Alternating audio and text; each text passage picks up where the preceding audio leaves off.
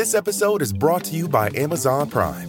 You know Amazon Prime is not just a shipping subscription, right? It's got everything, including streaming TV and movies on Prime Video. And of course, Prime's fast, free shipping. Go from watching your favorite shows to getting your favorite things. Whatever you're into, it's on Prime. Visit amazon.com/prime to get more out of whatever you're into.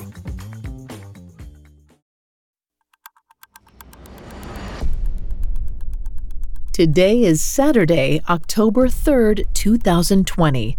On this day in 1981, Northern Ireland's H-Block hunger strike ended after 217 days. The protest carried out by members of the Irish Republican Army resulted in significant prison reform and peace agreements. Welcome to Today in True Crime, a Parcast original. Today we're covering the official conclusion to one of Ireland's most historic hunger strikes, a movement seeking better treatment for inmates at Long Kesh Prison. Now let's head back to October 3rd, 1981.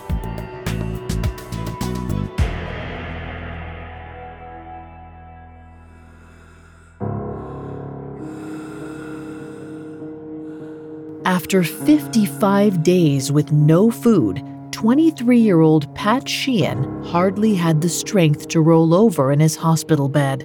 He weighed 105 pounds and had gone almost totally blind, rotting away in the Long Kesh Detention Centre's hospital in Northern Ireland. The morning light pooled in from a nearby window, and Pat remembered what he'd heard the night before. Had it actually happened?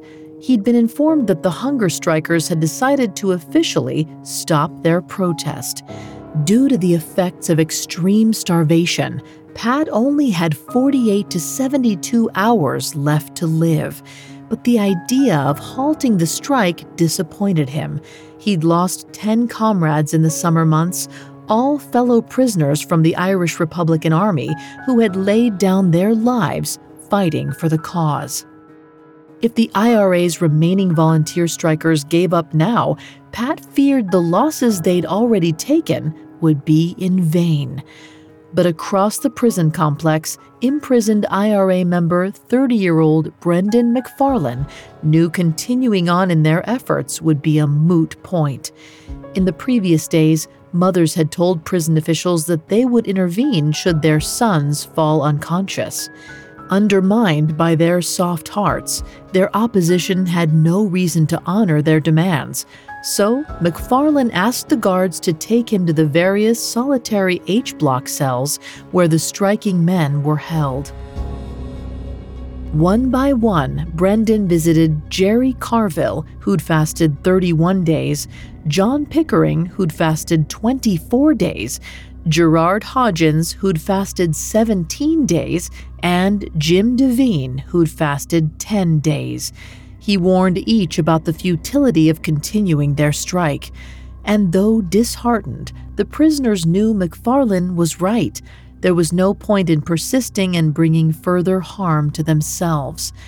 But two more strikers still needed to agree: Jackie McMullen and Pat Sheehan. Both were situated in the prison's hospital in rapidly declining health, so Brendan and his prisoners requested they be allowed a meeting with their two fellow comrades. Knowing the men were planning to concede, the prison guards allowed the afternoon conference. The men walked down the white corridors, past the steel cell doors, and toward the medical unit with a dual sense of solidarity and honor. They knew what they'd done had made history, but they hadn't been victorious. At 2 p.m., Brendan, Jerry, John, Gerard, and Jim stood beside Jackie McMullen and Pat Sheehan. While they'd otherwise meet in the canteen, they'd been forced to gather in Pat's medical cell, since Pat was too weak to move.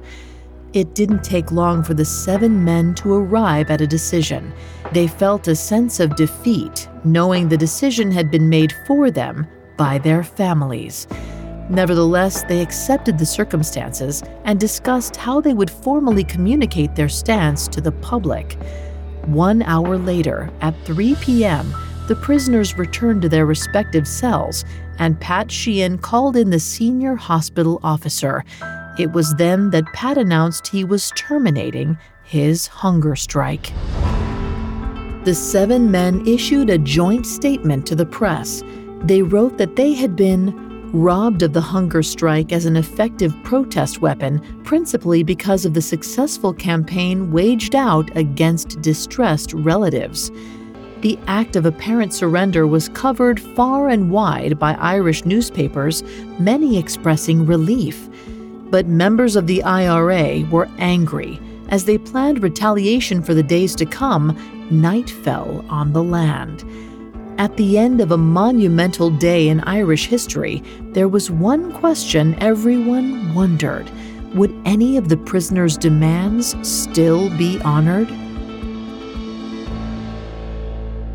Coming up, how the IRA prisoners fought their way to justice. Hi, listeners. I'm so excited to introduce you to the newest Spotify original from Parcast called Blind Dating. Hosted by YouTuber Tara Michelle, Blind Dating is a fun twist on a classic setup. Strangers are introduced, conversation commences, and sparks either fly or fizzle. But here's the catch. Our hopeful singles have to choose their match before ever seeing their face. And once they've picked their potential date, we turn the cameras on, and then it's either butterflies or goodbyes. Blind Dating airs weekly with new episodes every Wednesday. You can find and follow Blind Dating free on Spotify or wherever you get your podcasts. This episode is brought to you by Amazon Prime. You know Amazon Prime is not just a shipping subscription, right? It's got everything, including streaming TV and movies on Prime Video. And of course, Prime's fast, free shipping. Go from watching your favorite shows to getting your favorite things. Whatever you're into, it's on Prime. Visit Amazon.com/Prime to get more out of whatever you're into. Now, back to the story. On October 3rd, 1981, protesting members of the Irish Republican Army announced the end of their 200-day hunger strike. Though the prisoners weren't happy with the decision, they felt they had no choice after Father Dennis Fall had won over the compliance of their parents. The mothers of the prisoners had all agreed that they would intervene should their sons slip unconscious. Without their lives on the line, the strikers had no bargaining power. But 3 days after the announcement, on October 6, 1981, some of the objectives they'd set out to achieve were actually instated. James Pryor, the Secretary of State for Northern Ireland, announced that prisoners would be allowed to wear their civilian clothes at all times. In addition, social interaction would be allowed in neighboring wings of the prison blocks, as well as in the exercise and recreation rooms.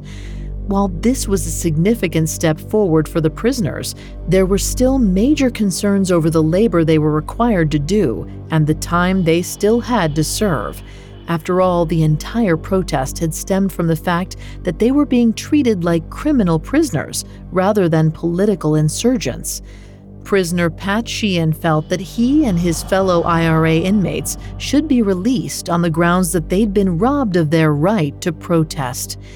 The British government promised these concessions a year earlier, but it soon became clear that they were making no efforts to implement them. In turn, the hunger strike of 1981 began. Now, a year later, at the end of the brutal period of starvation, the prisoners felt skeptical about James Pryor's statement to them. They wanted real change, not just the rights to wear their own clothes and enjoy social encounters in the jail. And outside of the jail, IRA members stewed over the fact that British Parliament had done little else to appease the protesting party. So they took to the streets with their anger. On Saturday, October 10th, just 7 days after the hunger strike ended, the Irish Republican Army hid a bomb in a parked van in London. They detonated it as a bus carrying British soldiers passed. 2 civilians and 20 soldiers died in the incident. 40 were injured, and small attacks persisted throughout both Northern Ireland and Britain. It seemed for a while that there would never be any compromise found between the Irish Republican Party and Britain. Then, on September 25, 1983, almost 2 years after the hunger strike ended, 38 prisoners rammed their way out of an H-block in the Long Kesh prison. 4 prison guards were stabbed, 1 died, and others sustained severe injuries, but the event marked one of the biggest jailbreaks in British history. The escape made headlines and was a major morale boost for the IRA, though there were other smaller escape attempts in the years that followed. All were unsuccessful. So the IRA prisoners who had gone on strike waited patiently for their freedom, feeling they were jailed unlawfully. And throughout the 1980s, the British government slowly began to budge. They gave the IRA more of a voice in politics. They introduced more changes within the prison system, and eventually, on April 10, 1998, the Good Friday Agreement was signed. Under this peace deal, all prisons containing IRA prisoners would be emptied on the condition that the IRA members agreed to an ongoing ceasefire. Though tensions persisted between the British government and the IRA of Northern Ireland, the hunger strike of 1981 amplified the voices of the prisoners for the better. Eventually, by 2000, its impact even won 428 prisoners their freedom, proving resilience in the face of injustice can rise above all.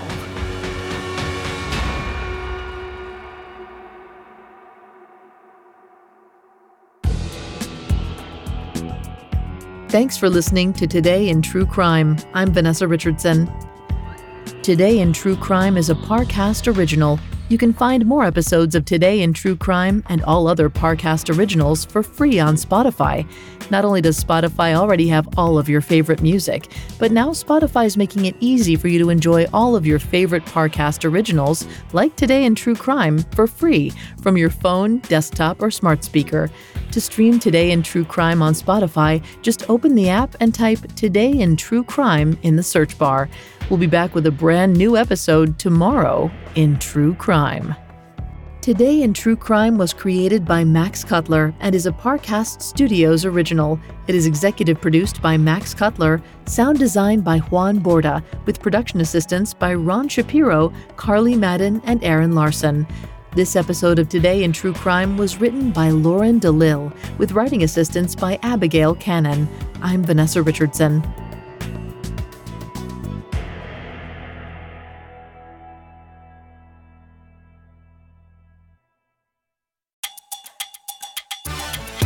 Remember to follow Blind Dating for a dash of romance and rejection. YouTuber Tara Michelle hosts, and she's thrilled to help hopeful singles meet their match once they've survived the hot seat. Follow Blind Dating free on Spotify or wherever you get your podcasts.